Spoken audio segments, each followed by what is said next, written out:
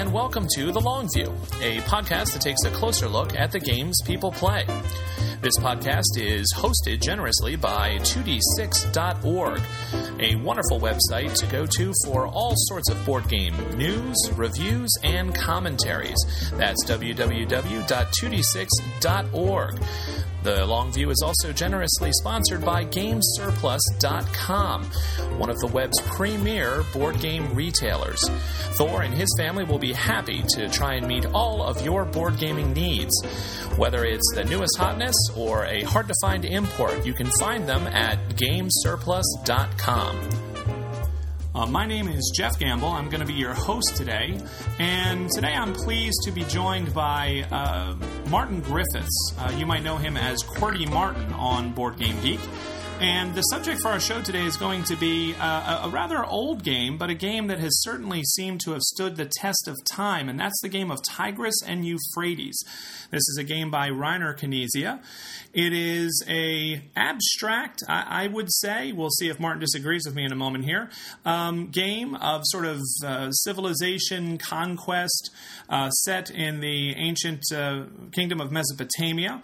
It plays from 2 to 4 players, and it involves placing tiles on a board, each of which is tied to a specific type of resource, or I kind of think of it more than resources as an area of civilization, perhaps the leadership of the civilization, the agriculture of the civilization, the religion of the civilization, etc.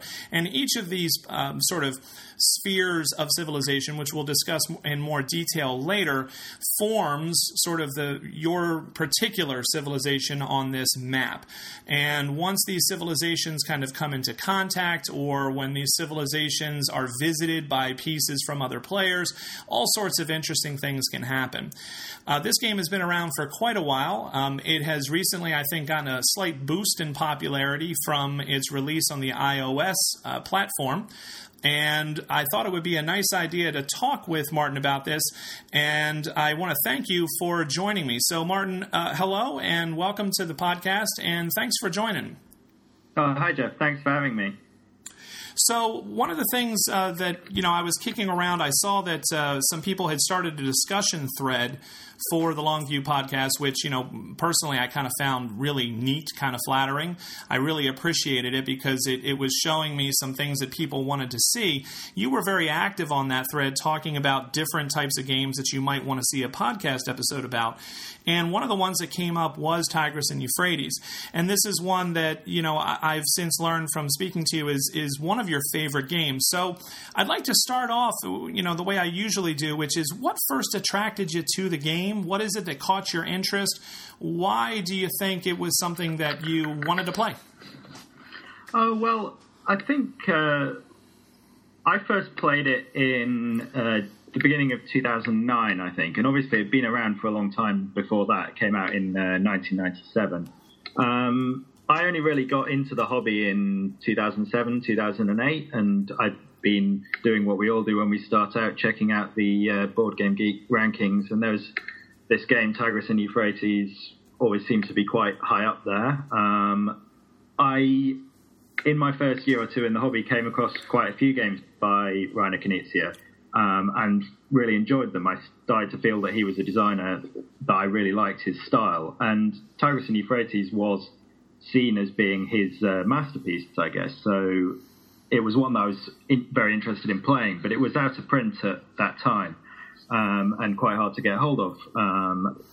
Then the reprint came out around the beginning of 2009, so I made sure to get a copy of that as soon as it came out, and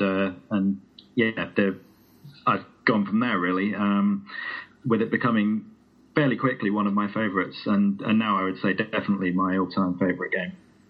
So you said that you had explored a few of Dr. Knizia's games. For those who might not be familiar with Reiner Knizia, he's one of the more prolific game designers out there. I think probably the most prolific, yeah. Yes, yeah. Some have kind of likened him to the Stephen King of the gaming world.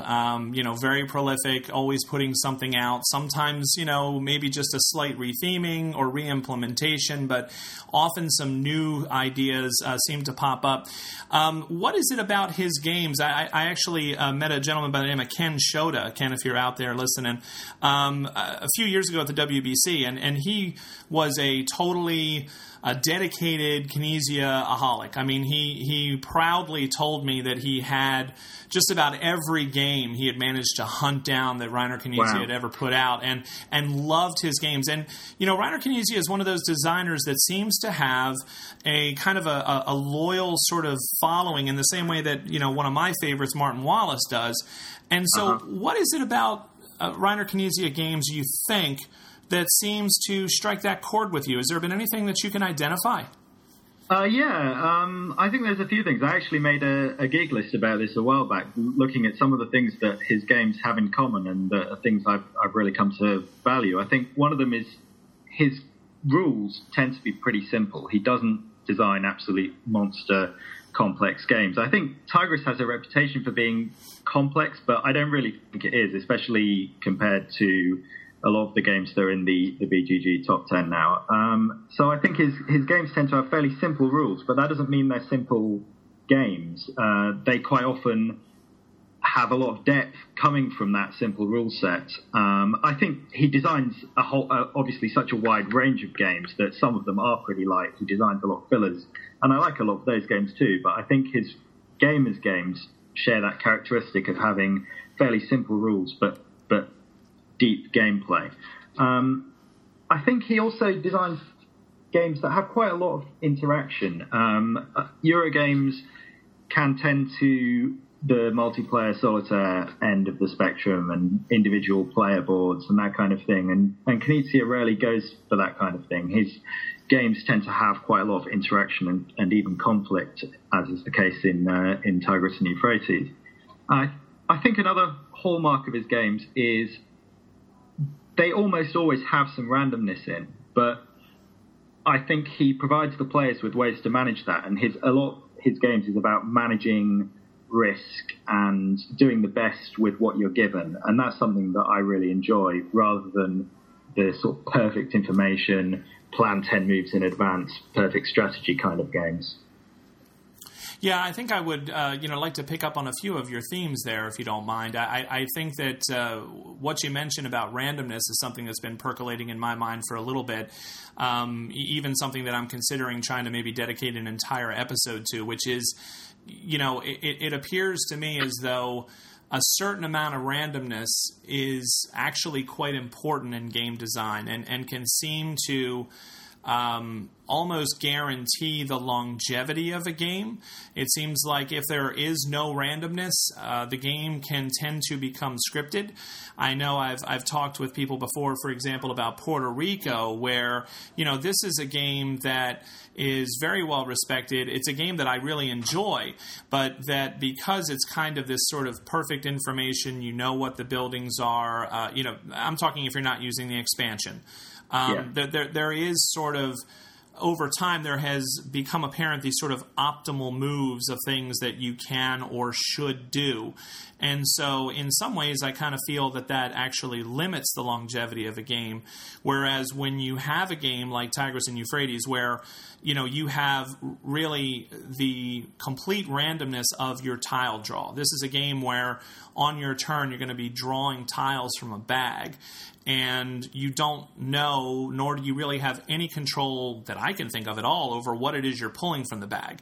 One of the things you can do on your turn is discard tiles that perhaps you don't want or that aren't useful to you at that moment, and then draw some new ones. But no matter what you do, there's still going to be some randomness there. And some don't like that randomness, as you've indicated, but some people really do find that as a hallmark of games that are kind of beyond the good and the great. There has to be a little bit of randomness, I think, is my theory, in order for the game to really have the kind of legs that Tigris and Euphrates has had. Would you agree with that assessment, or do you think I'm making too broad of a generalization? I think it's probably something that comes a lot down to taste. I mean, I'm certainly on your side of that. I think most of my favourite games do have that element of randomness that means each game you're going to be facing different challenges, and it's not going to go down that kind of scripted route. And for me, I think I'm a big card game player. I really love card games, getting dealt the cards, you don't know what you're going to get, and then doing the best with that hand of cards. I'm a much bigger fan of card games than something like chess, where a perfect information game. So yeah, for me, I think definitely that randomness is important. But I guess there are people who kind of feel completely the opposite of that, and they can go really deep into those games where all the information is there, and that's what they enjoy, is being able to plan 10, 20 moves ahead, and that's fine. But yeah, I mean, I'm with you. The randomness is very important for me. Yes, that's something that I'm inclined to continue to maybe try to explore, or see what maybe some listeners have to say about that balance between randomness and information, as to, is there maybe that kind of perfect mix or some kind of a ratio that maybe we can try to discern over time as gamers to try to figure out what might be the best mix of randomness and predictability, that balance between the perfect information and the randomness. The other thing I wanted to pick up on is, you mentioned the interactivity in Tigris and Euphrates, and I think for a game that really has gotten quite the reputation as being kind of abstract and abstracted, it really does have a tremendous amount of interaction, at least in my mind. I mean, I just played Ora and Labora with my wife last night, and that's a game that I enjoy. I think I probably would rather play Le Havre, but it is a game that I enjoy. But there's not a lot of, again, it's a Euro game, like you said. You kind of have your own little world. There's some interaction. You can utilize each other's buildings, which are kind of like give you the opportunity to either gain new resources or convert resources into things that are more valuable in that game. But there's not real conflict in those games. And I think that the level of interaction and conflict in Tigris and Euphrates is something that sets it apart. Could you maybe, for people who aren't familiar with the game of Tigris and Euphrates, there are two layers of conflict. There are these internal conflicts and external conflicts. Would you mind, as a person that I'd like to, you definitely have more experience in this game, could you maybe explain that? Because I think that those two levels of conflict are really what drives the interaction in this game. Yeah, sure.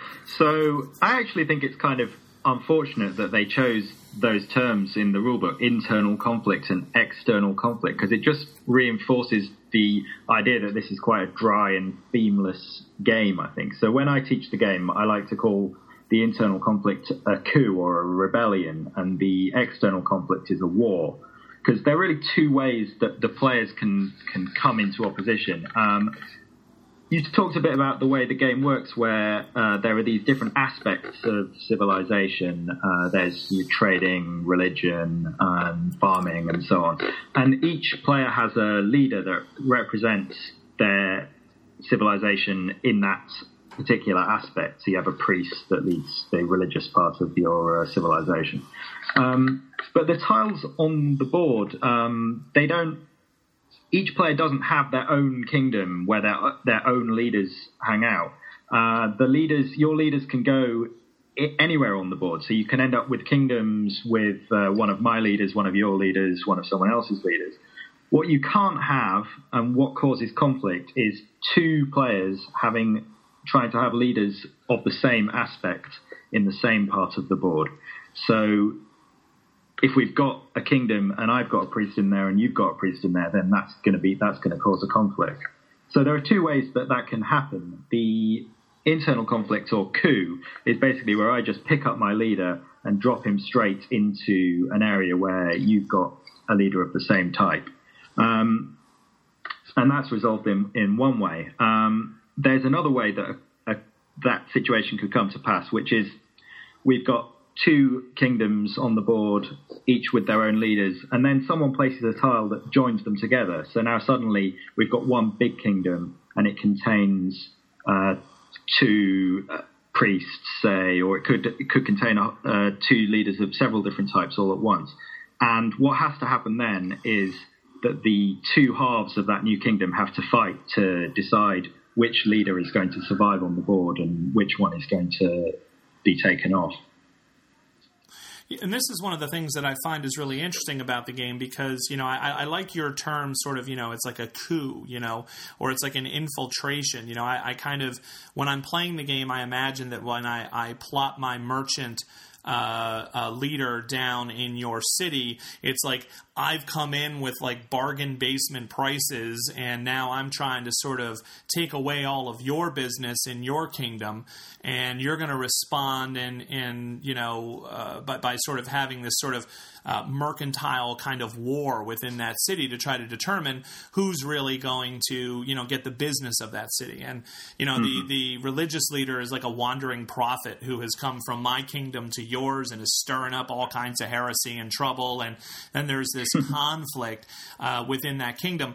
And so one of the things that I really appreciate about it is as you described, when you do have these conflicts, you will sometimes be able to, as the sort of defender, drive that interloper out, or sometimes you just have to put up with them. And not only do you have to put up with them, but now that they're there and they have a foothold, they're kind of continuing to gain influence and power in your own backyard, which is kind of adding insult to injury in my mind.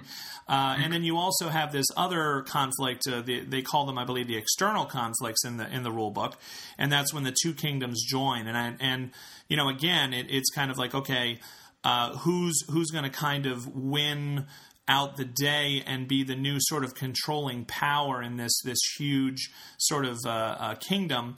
And I like the fact that it's not a winner take all. In other words, my kingdom and your kingdom could intersect, and you might win the conflict that is determined, again, kind of almost like by majority of tiles. You might win the conflict in 3 of the areas, but I still hang on there in 1 of them.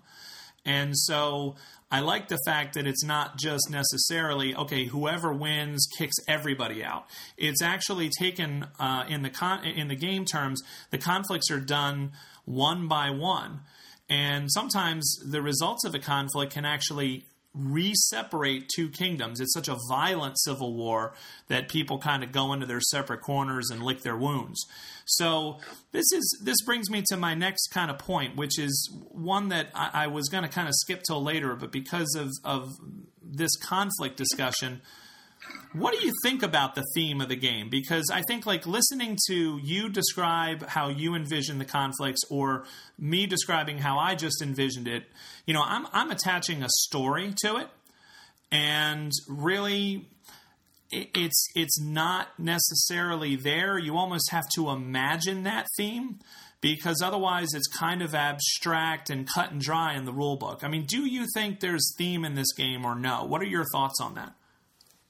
I definitely think there is. I don't think there's theme in a kind of obvious way. I mean, kind of like you just said. I mean, the mechanics represent quite an abstraction from the idea of this civilization growing and so on.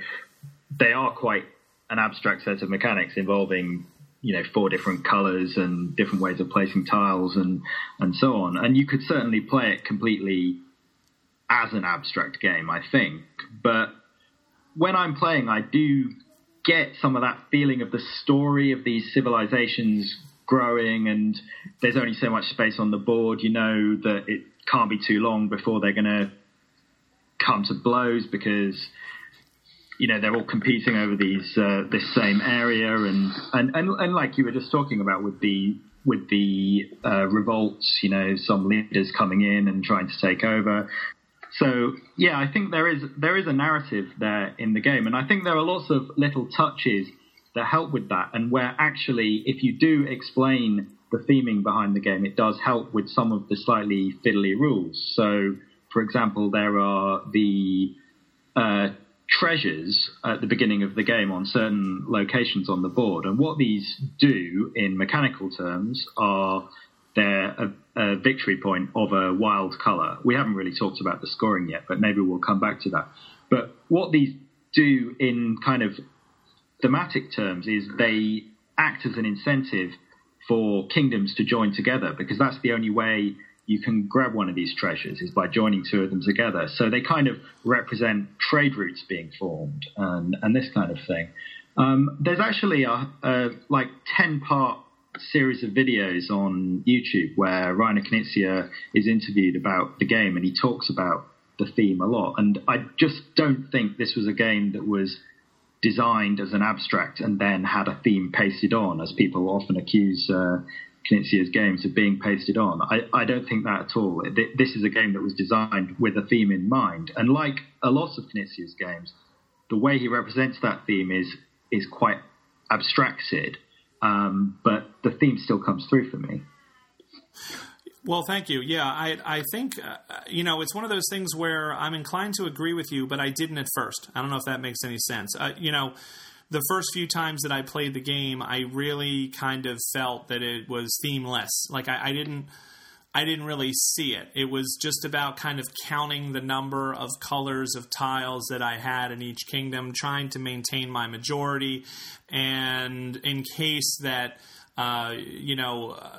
kingdoms would be connected, does my leader have more support in agriculture than your leader does in agriculture in your kingdom, which is creeping slowly towards mine? And I really looked at it as a completely sort of abstract experience and kind of found it to be sort of dry. What was interesting is that, after I played it a few times and lost miserably, by the way, my wife killed me at it the first few times that we played, to the point where I didn't even like the game. I was just like, oh, this game's broken. I hate it. Any game that my wife beats me at regularly, I probably will claim as broken, because it's easier for me to say that than to actually acknowledge that she's a very good gamer. In her own right. But she really kind of taught me quite a few things about that game. And it was interesting that I didn't really see the theme until I got into the conflict. I think I played it wrong and that I was trying to turtle. And one of the things I want to pick up on that you said that I think is really brilliant about the game is that the board, while it looks wide open at the start of the game, quickly becomes this crowded, constricted space. And, you really cannot turtle in the game. And I don't think the game was designed for you to turtle. And I think it was designed, as you said, with a mind for expansion and connecting and conflict to keep the game in this sort of fluid kind of a state of high interaction and highly dynamic. And so, I really kind of grew to appreciate the theme over time. What was your experience with that? In other words, did you connect with this theme as a fan of Reiner Knizia's games? Did you connect with the theme right away, or was it something that grew, or what do you think? Well, I'd have to say theme is not the biggest thing for me in a game anyway. I'm not someone who plays a game because I really want to be immersed in a story or whatever. I think the mechanics are more important to me than the theme. But then there's this thing where I still don't really like to play a lot of complete abstracts. And maybe that comes back to the randomness thing, because a lot of the abstract games are also perfect information games. But I do like to have some sort of theme. I know what you mean about it not really coming through at first. And I remember my first game of Tigris, I was just completely bewildered. I didn't really know what to think after the first game. It takes at least that whole first game just to sort of get a grip of how the mechanics actually play out and what taking certain actions is going to do in terms of the way the board changes and why you would be doing certain things. And I guess I didn't really think much about theme at all at that stage. So yeah, I think it's something that has grown over time, and it was interesting watching those videos as well to see Knizia talking about the theme, and then as I played it more, you sort of appreciate all the little touches that are there with things like a civilization can build a monument, and that's a really cool thing to have because it spits out victory points every turn, and it's like this great wonder the civilization is built. But it also weakens that civilization because the tiles you play to turn into a monument can no longer be used to defend you in wars. And, that kind of represents the fact that putting all this effort into building a monument and that aspect of civilization has taken away the effort that you could have been putting into military defenses. So I think that's another little thematic thing that you don't appreciate at first. Right, and I think you're right. We probably should talk about scoring because when I think about Tigris and Euphrates and this particular game design, I think about the scoring system. I mean, this is a scoring system that I kind of have come to think of as distinctly, uniquely Kinesia. There are these different colors of tiles that we've referenced for those who aren't familiar with the game, and basically, if you have a leader on the board. Somewhere in some kingdom, and he is in that kingdom. There are tiles of that color. You are going to be able to gain these little kind of scoring cubes for yourself. Okay, so not for that particular kingdom, but for yourself as the player. You have these different leaders. Sometimes they're all in your kingdom. Sometimes they're spread out all over the board. And the way the game works is that your score is the lowest of the number of these colored cubes that you collect. So this is another kind of a really interesting mechanic to me because it forces you not to specialize. That's number one, at least in my mind, from a mechanical perspective. You can't just build an overwhelming majority in one area and expect to ride that to victory. It's not going to happen. You're actually going to be judged based on your weakest area, which I think is really kind of brilliant. That was, to me, you talked earlier about the fact that you think that the simplicity or elegance of the rule sets in a lot of Reiner Knizia games is something that is attractive to you. And this is one of the things that I really appreciate, because rather than having this sort of weird, obtuse rule set with all of these, exceptions and subsections about scoring and how you get points, it's quite simple. You're going to score points in these categories, and whatever your lowest score is your score for the game. And with that one simple rule, it drives much of the decisions, as far as I'm concerned, in the entire game as far as what am I going to do as a player. Because it's not going to behoove me to continue to collect red cubes if I've got 12 red cubes and I've only got 3 green. My weakness is green, and I got to find a way to bump up green, or I'm more than likely going to lose the game. And, this is where those monuments come into play too, because monuments are wonderful. They spit out, as you said, these automatic victory point cubes, and every monument is made of 2 different colors. And the cubes that you are eligible to get, if that monument is there and matches the color of your leader, you're going to get those every turn. So what you're going to find is you're going to end up with this flood of cubes of those colors from your monuments coming in, but you might still only have 3 green, and it doesn't matter if you can't bump up the green. How much of the decision space... I always like to talk about the decisions that you have to make in a game, Martin. How much of the decision space in this game do you think is driven by that scoring mechanic? I think that's absolutely the key thing that's driving what you're trying to do through the game. You're always conscious of which color you're lagging behind in and thinking, how am I going to score in this color? And often it's because the tiles you've drawn have just worked out to be, you haven't had many greens so far in the game, so you haven't seen many opportunities. So then you have to be more creative and start thinking, well, maybe I can get into someone else's kingdom they've already built a green monument over there, and I can come in and use my red tiles to kick them out. Or, there are lots of different ways of scoring points beyond just simply placing tiles on the board. So I think that's where the really interesting decisions come from is, well, I'm struggling to score points in this color because I haven't had the tiles. What can I do? What can I do instead? And I think that's really the key part of the game for me. And I think it's that simplicity, though, that makes it so compelling. It's just something that works because it's so simple. Do you find other games, I know we're talking about Tigris and Euphrates, but do you see that same simplicity? I mean, obviously you see it in Ingenious. Ingenious almost has the exact... Ingenious to me is almost like Tigris and Euphrates stripped down to its core scoring mechanic, and that's it. That's the whole game. But do you see that same kind of simplicity in other games? And if so, which ones? I'm trying to think, What about Medici?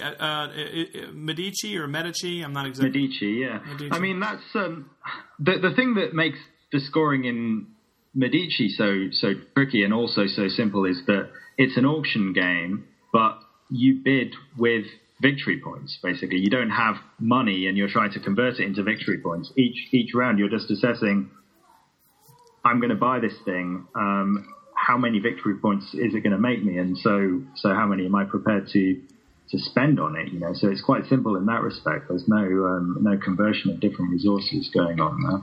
Right. So maybe that's a kind of a thread is this sort of simple rule set, simple sort of mechanics, but a rich kind of deep gameplay. Would you say that's a fair assessment of Tigris and Euphrates? Yeah, absolutely. I mean, I think that, like I said near the beginning, that's the thing that really appeals to me about it. I think it doesn't feel simple at first. The first 2 or 3 games you play, it feels really hard work and just trying to get your head wrapped around it. And that's why it's a game that I enjoy much more when I can play it with a full table of people who've gone past that stage already and really understand the moves they're making and why they're making them and what they're going to do to the overall state of the game. But yeah, I think once you break through that initial steep part of the learning curve, there's just so much replayability there because of the randomness and just the different way the board will build up each time. It's kind of amazing to me how different the games can be. You can have a game that's just pretty much all out war from the start and no one gets the chance to build a monument and there's conflict after conflict. And you can get some games where it is a bit more peaceful at first. Maybe a couple of players have their own little kingdom off in the corner, but you can never let that go on for too long because once a player's built a monument and they're getting all these points churning out, you kind of have to do something about it. So that's another way that Knizia has kind of built an incentive for conflict into the game. You talked about the turtling and the fact that it's not really a game in which you can turtle, and I totally agree with that. And one thing I like about it is a lot of multiplayer games with conflict in, really what you want to do is be the guy who doesn't get involved in the conflict and have a couple of people fight it out and destroy each other while you just sit off to one side and laugh at them. But the problem with that in Tigris is conflict is where a lot of the points come from. So if a couple of guys are going at it over on one side of the board, one of them's going to be getting a bunch of points. Maybe both of them are going to be getting a bunch of points. And you're going to be only accumulating points more slowly. So that's I think, a really interesting part of the game too. Yeah, that's a really excellent point. I hadn't really thought about that, but you're absolutely right. You seem to always gain more from messing with other players than you do by sitting there by yourself. And I hadn't really thought of that, but as soon as you said it, it does ring true. So again, it's another example. You've got the confines of the board as one sort of a factor that pushes interaction. You have this sort of scoring system that necessitates movement and interaction. And you also have this sort of risk management, as you mentioned, with the monuments. And now you have this whole other layer that you're talking about there, which is the fact that you often gain more through conflict than you will just by sort of idly sitting by. And that's an excellent point, which again just kind of builds the reputation of this game as an extremely dynamic game. I can't think of any kind of abstract-ish kind of game that I've played that feels that in your face and interactive. So I think I would have to completely agree with you there. I also wanted to pick up, Martin, on something you just talked about. You said with the number of players. What would you consider to be the optimum number of players, number one? And number two, how would you describe, if you have experience with different player counts, 2, 3, and 4, do you think the game is valuable vastly different depending on the number of players? What has your experience shown you about these things?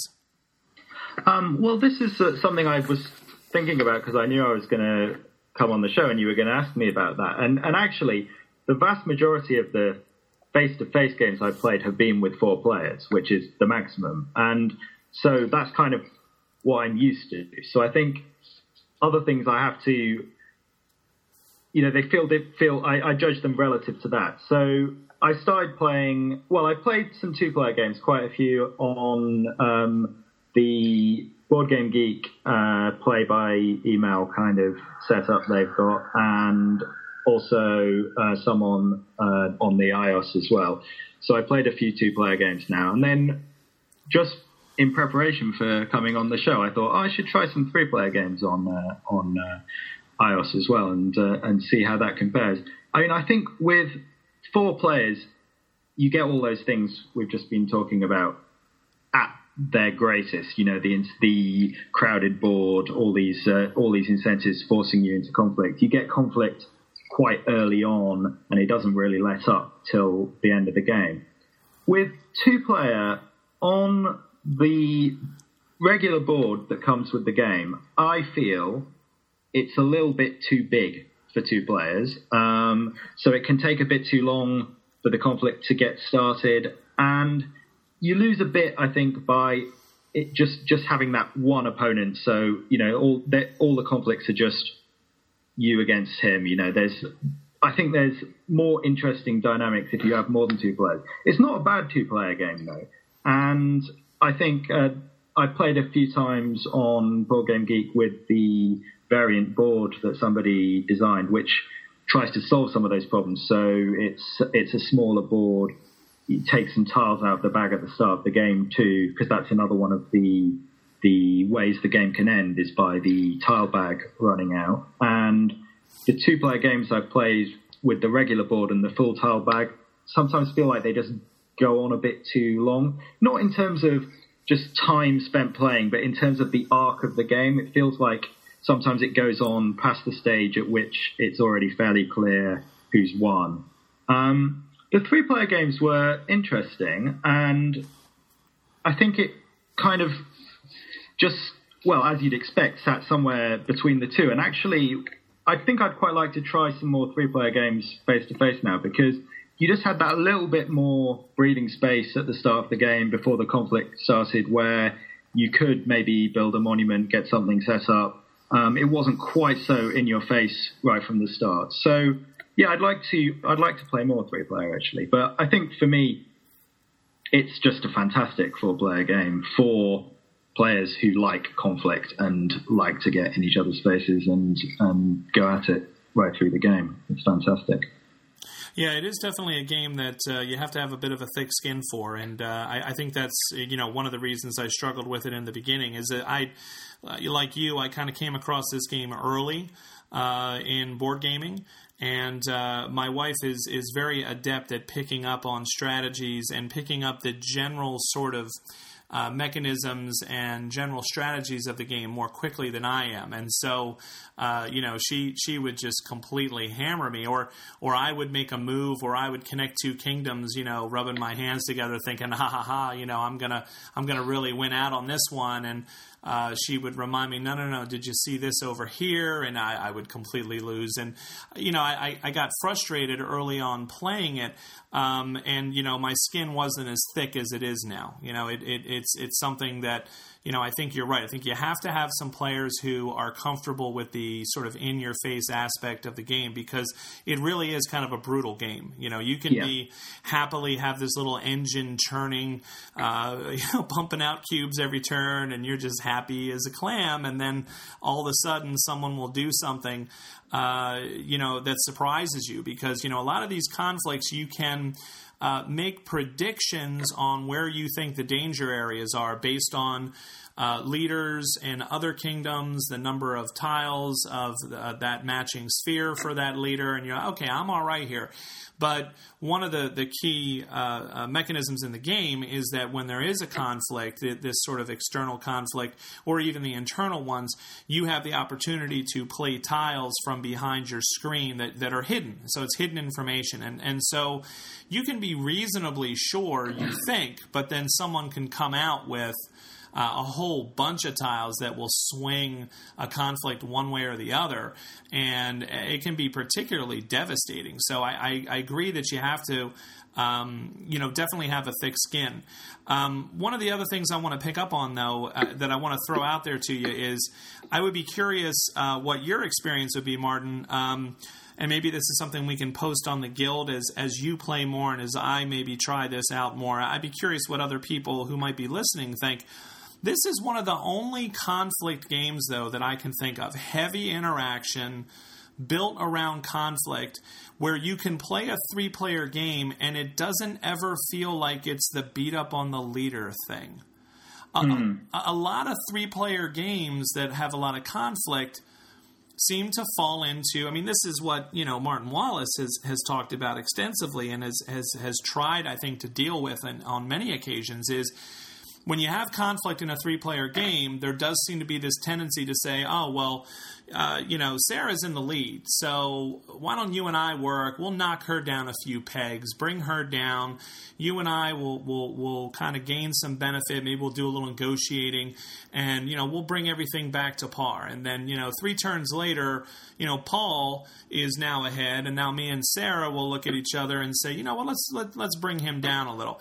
In Tigris and Euphrates, I think because I don't seem to have that experience. Like, it doesn't seem to be a game where you gang up on the leader. And I think there's a couple of reasons for that, but I'm not sure. I haven't played it enough to be sure. What are your thoughts on that? Do you have any thoughts as far as whether or not you've experienced, when you have played 3-player, did you get that beat up on the leader feeling or no? Well, like I was saying, the 3-player games I've played have been on iOS and actually against the AIs, and you can never. I just don't get quite the same feeling of it playing against AI players. I just kind of think of them as just one entity. It's when you're playing face to face.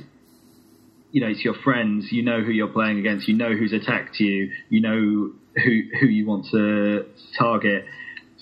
I don't get so much of that feeling when I'm playing against the AI, so it's kind of hard for me to say that much about the 3-player game. But I think you're right. It doesn't really feel like a out and out bash the leader game. And maybe one thing we could get into at some point is about the scoring and whether the scoring is open or closed, because there's been a lot of talk about that. But I mean, I think partly it's hard to bash the leader because of the scoring system we were talking about. If I need a particular color, it's not perhaps going to benefit. There's perhaps going to be no way I can attack the leader while advancing that color. We're not talking about just a kind of straight up one-dimensional score where I bash you and increase my score. I might bash you and increase my green score, but actually that's not helping me at all. So it doesn't tend to be an out and out bash the leader situation in my games. No. Yeah, and I think you're right. I think you hit it there. That was kind of where I was going with it, was that idea of a lot of times in a conflict-driven game, just beating up on someone will advance your own cause.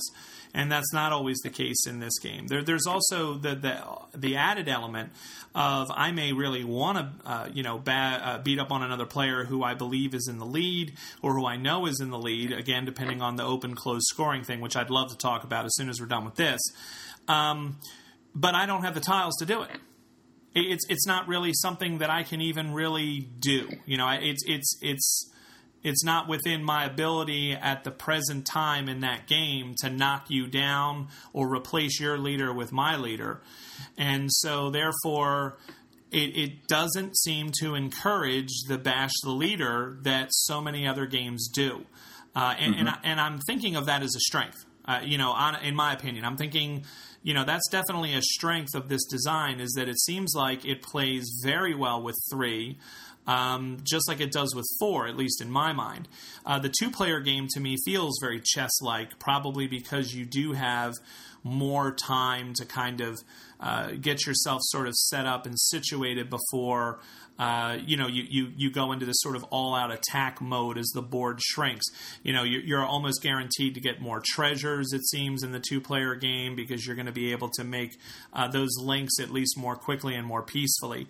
I actually find in the 2-player game with the Mayfair edition with the map with the river, that the water spaces become a sort of area of contention in the 2-player game. That I kind of find sort of compelling. But again, I definitely prefer it as the 3 and 4. So I'm right on board with you there. But I'm kind of curious, if we can maybe see what other people think in some forum posts or threads about this idea of, is this really a great example of a 3-player conflict game? Now let's go back to your scoring comment. And I'd like to actually circle back to what you were talking about with the scoring, with whether scoring is open or whether it's closed. Because as I was talking about the Bash the Leader thing, I'm actually sitting here and I'm thinking to myself, wait a minute, is scoring hidden or is scoring open? I'm trying to remember. I know on the iOS I can see, but I seem to remember keeping the cubes behind your screen when I was playing. So I was kind of thinking, I'm trying to remember whether scoring is really open or closed in this. What do you feel about the scoring? What's the optimal way to do it, do you think, in your opinion, for Tigris and Euphrates, open or closed? I played most of my face-to-face games, almost all of my face-to-face games with closed scoring, because that was what was in the rule book. That's the way I learnt the game. That's the way I've been teaching the game.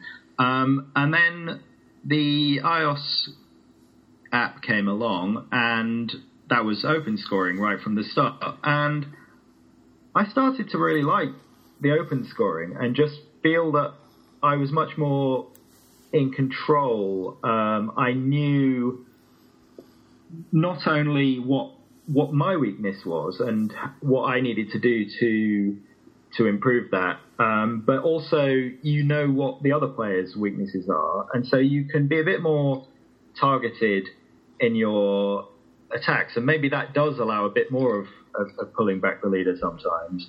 But it just means, I just feel that little bit more information maybe does add to the depth of the game. But it's not all positive, I don't think, and I think the reason some people like the close scoring is it keeps the game moving a bit faster, maybe, because you're not trying to process quite so much information. You just kind of go with the thing that's going to improve your own score and don't worry so much about what the other players' weaknesses are.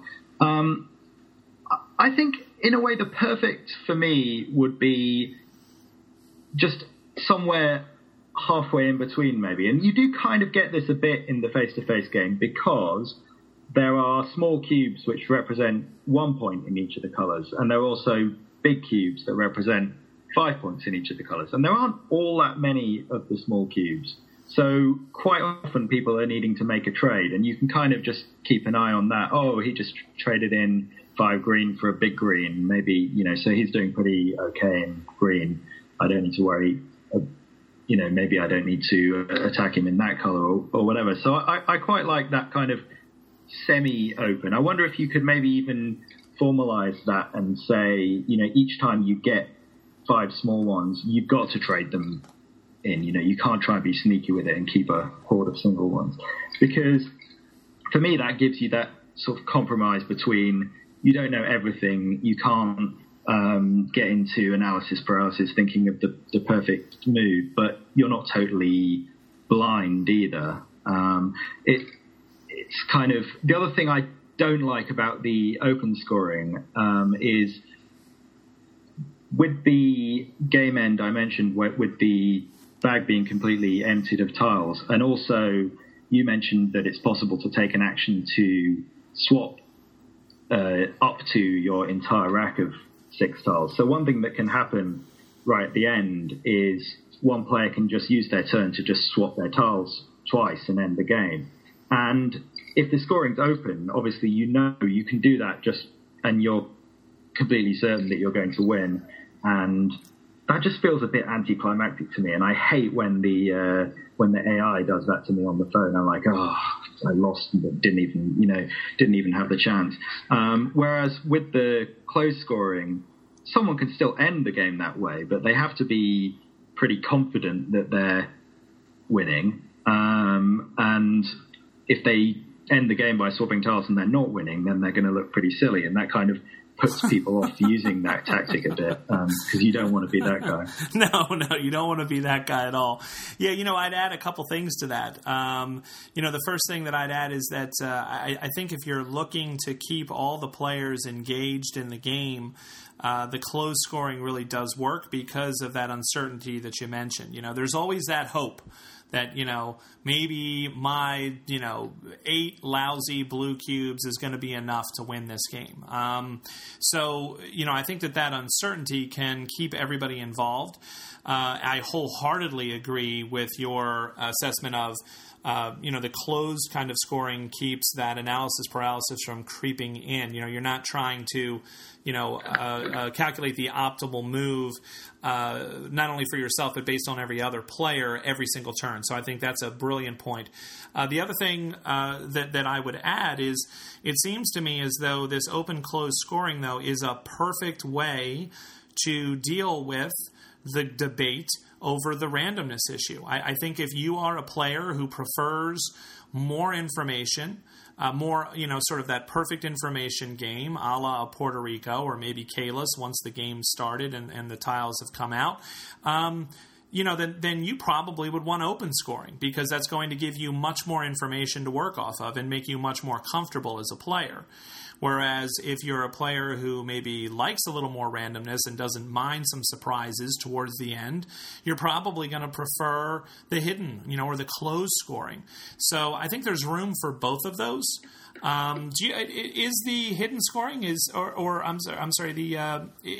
this an official variant now for the scoring, both the open and the closed scoring, or is this just something that has developed over time?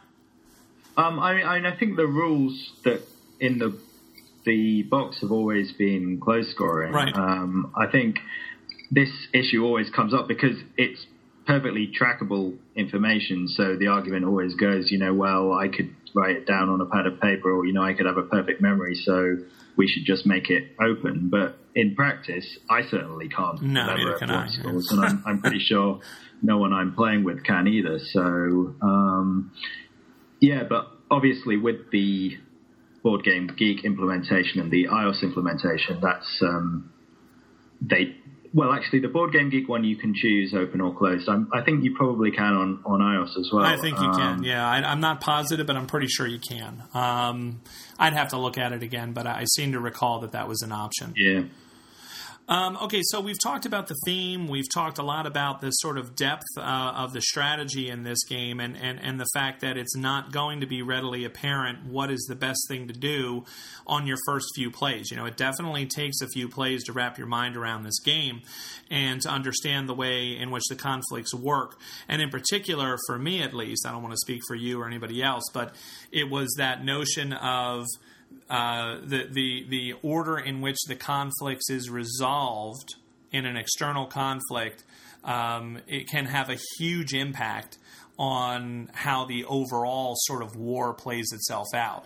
And that took me quite a while to wrap my mind around, but I think it's one of those things that speaks to the sort of strategic opportunities in the game. If you can manipulate that in the correct way, you can kind of get in there and get yourself involved in a war that's going to do you some good, but also get you out of there and separate those kingdoms before you have a lot of harm come your way from your opponent. So I really appreciate that part of the game.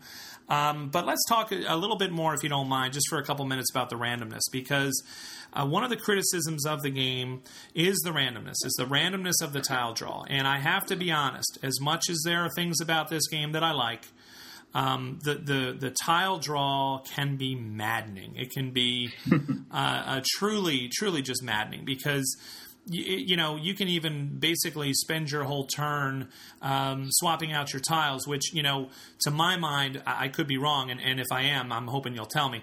I have a feeling. I don't know if it's suboptimal, but it feels suboptimal to me. It's like I only get to do a couple things, and for one of them to be just flush tiles in order to pick some others and hope I get lucky and get something that I really want almost feels suboptimal to me.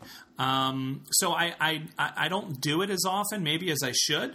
I don't know. I get that frustration that people are talking about in the randomness of the game. What do you feel? I mean, I know we both in principle agree that randomness can keep a game fresh. But in this game, the randomness can have just such a huge impact on it that it can be off-putting. What are your thoughts on that? I would say, I agree with you that swapping all your tiles, it's definitely suboptimal. You don't want to be doing it if you can possibly avoid it. I try not to do it more than a couple of times in a game, certainly. I would say the number one thing I've learned that's made me better at the game as I've played it more is finding ways to cycle your tiles as much as possible without actually having to take the swap tile option. And what I mean by that is what you really want. Although the balanced scoring system might indicate that you want a tile rack that's got kind of every color there and you've got opportunities to score in each of the different colors, that's actually not what you want behind your screen at all. What you really want is an asymmetric distribution of tiles.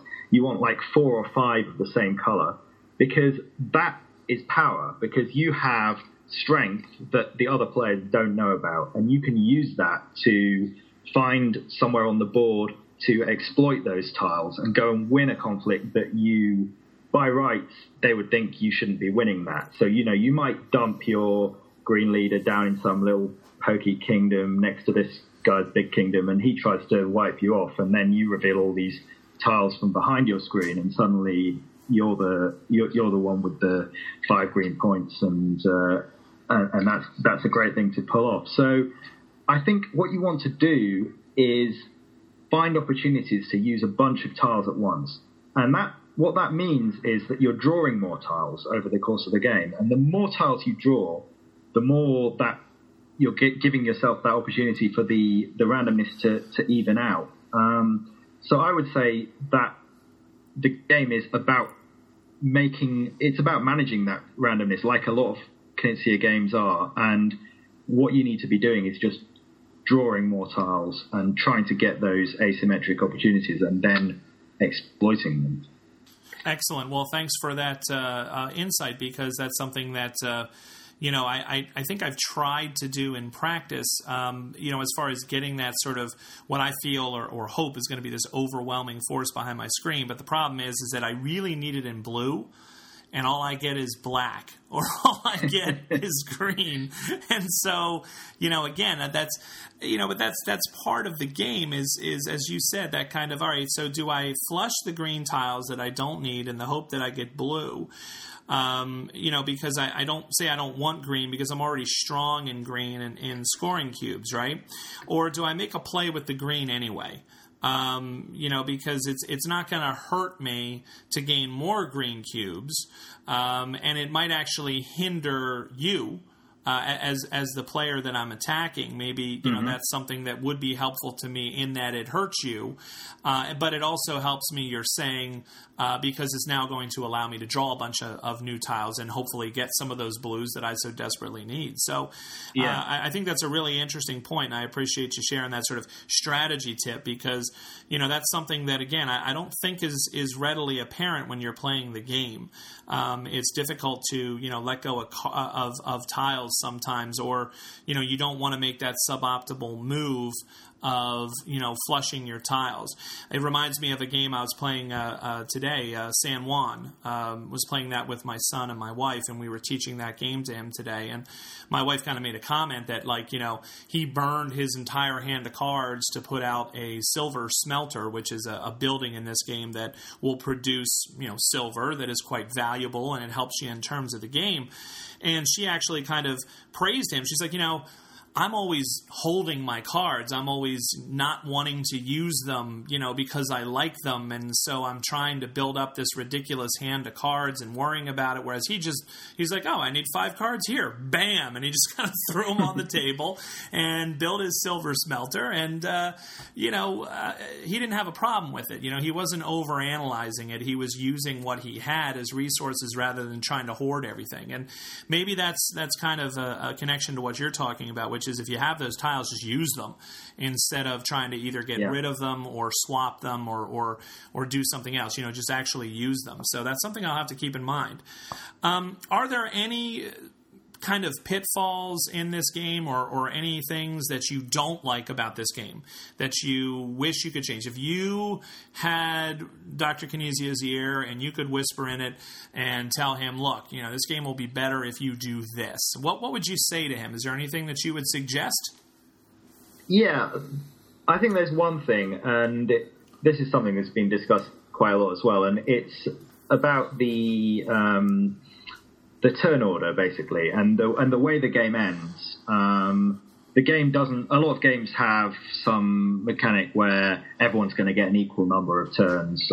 Tigris and Euphrates doesn't have that. It ends either when there's only 2 treasures left on the board, or when the tile bag runs out, and whoever's turn it is when that happens, that's it. It's over. What that can mean is that if you're the first player, you're probably going to get more turns. And if you're the last player, you're most of the time going to get 1 turn less. And 1 turn can be quite a big difference in Tigris and Euphrates, especially towards the end. If you have a bunch of monuments up, and if you get to your turn, you'll be able to score from them. But if you don't, you won't. And it can be pretty frustrating if you're the 4th player to have the game end just the turn before you, and then you don't get to do the fantastic move you had planned that was going to pull out the win. And there's no real compensation for that advantage. So it's just better to be the first player, and not only because you'll probably get an extra turn, but also you get first pick of where to start off on the board as well. And actually, although the game goes away from the script very quickly, there are generally sort of 2 or 3 well-recognised good starting positions that people will try and grab. And if you're the 4th player, you're kind of left with something less appealing. And it seems surprising for Knizia that he didn't, because he's so good at this sort of thing. So it's surprising to me that he didn't do something to adjust for that, like maybe the initial setup goes in reverse order or something, kind of like a Settlers of Catan type scenario where you have some way of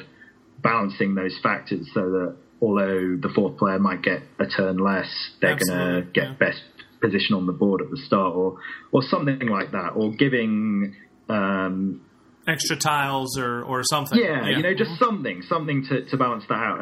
And there have been posts on Board Game Geek looking at stats and showing that there is a lower win rate. It's too bad, actually, that the iOS doesn't track that stat, because I probably played over 100 games on there, and I'd be quite interested to know how my win percentage differs from 1st, 2nd, 3rd, and 4th playing against the same AI every time. That would be quite interesting for me to see that. Yeah, no, I agree. And I do also agree. I think it's unusual that there isn't some sort of compensation. But I do kind of remind myself that, as far as Euro kind of games go, this is one of the earlier ones. I mean, we're talking, 1997, right? Mm-hmm. And I kind of think of, like El Grande, which I believe was 1995. I mean, these are sort of the games that, we sort of look to almost as granddaddy sort of games, the elders that so many games have been based on. And so many games right now do have some sort of compensation mechanism, exactly as you're describing, where you're either going to get more money, say, in a game if you're the last player as opposed to the first player, or you get more resources if you're later in the turn order, or as you said, the reverse kind of, whoever is last gets to pick first or something. And I am surprised, you're right, that there's really nothing that can be done to mitigate that. It would seem to be, in game terms, relatively simple to try to address that, and I think it could very easily be addressed by either tiles or actions. I think, for example, of innovation, where in innovation the first player only gets one action instead of two. And even if you did something like that, where the first and second players only get one action on the first round, but the third and fourth players each get two, or maybe some extra tiles or something of that nature, would probably go a long way towards mitigating a little bit, at least, if not completely, that first player advantage. Because clearly there's something going on there with it, because there, as you said, there has been a lot of talk about it. There has been a lot, and I wish that you could track that. I think that's a really grand idea. And I wonder if it's something that he's considered. Other than that sort of first player advantage, last player disadvantage that you're talking about, to go back to that, also what you suggested, I think, is a very elegant solution as well, which is just make sure everybody has the same number of turns. And that would at least give the opportunity to those last players to make that either the game-ending crushing blow, or to have the last turn to try to do something, to pull out a win. I think that would be another way to try to address that as well. So I agree with you there. Is there anything else that you can think of? I often try to ask people, what do you attribute the longevity of this game to? Why do you think this game that was made so long ago, at least in modern board gaming terms, where it seems like if something's older than a year, it's yesterday's news. Mm-hmm. What makes you? What do you attribute the longevity of this game to? I mean, I think to me the thing that's really impressive about this game is that it actually feels kind of timeless to me. Like, I feel like a lot of Euros feel like products of their time, and themes come and go each year. We're going to have wine games one year and city building games the next, or whatever. And Tigris, for me, it just kind of sits outside all of that, and it feels almost like a game that could be thousands of years old. That could have been rediscovered in some excavation or something. It just has this amazing classic feeling to it. And I don't know any other game that feels like that. It just feels special to me, and I think that a lot of people feel the same way about the game, and that I have a lot of friends who really, really love the game too, and that's great, because it means I can get those games of it with the experienced players that are what I really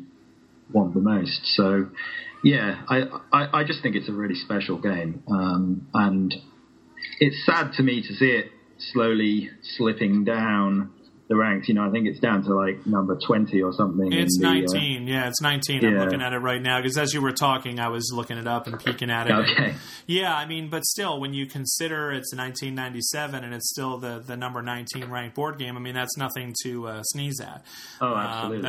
That's an incredible accomplishment. But I would like to pick at that thread of what you said there, though, that this idea that it felt like a game that might have been found in an excavation somewhere in Mesopotamia or in India or whatever, and I think I agree with you there. And so what I'm trying to figure out is why. Like, why does it feel that way? And the only thing that pops into my mind is it goes back to one of the very first things you said about this game, which is the gameplay is quite complex, but the rules are not. The rules are very simple.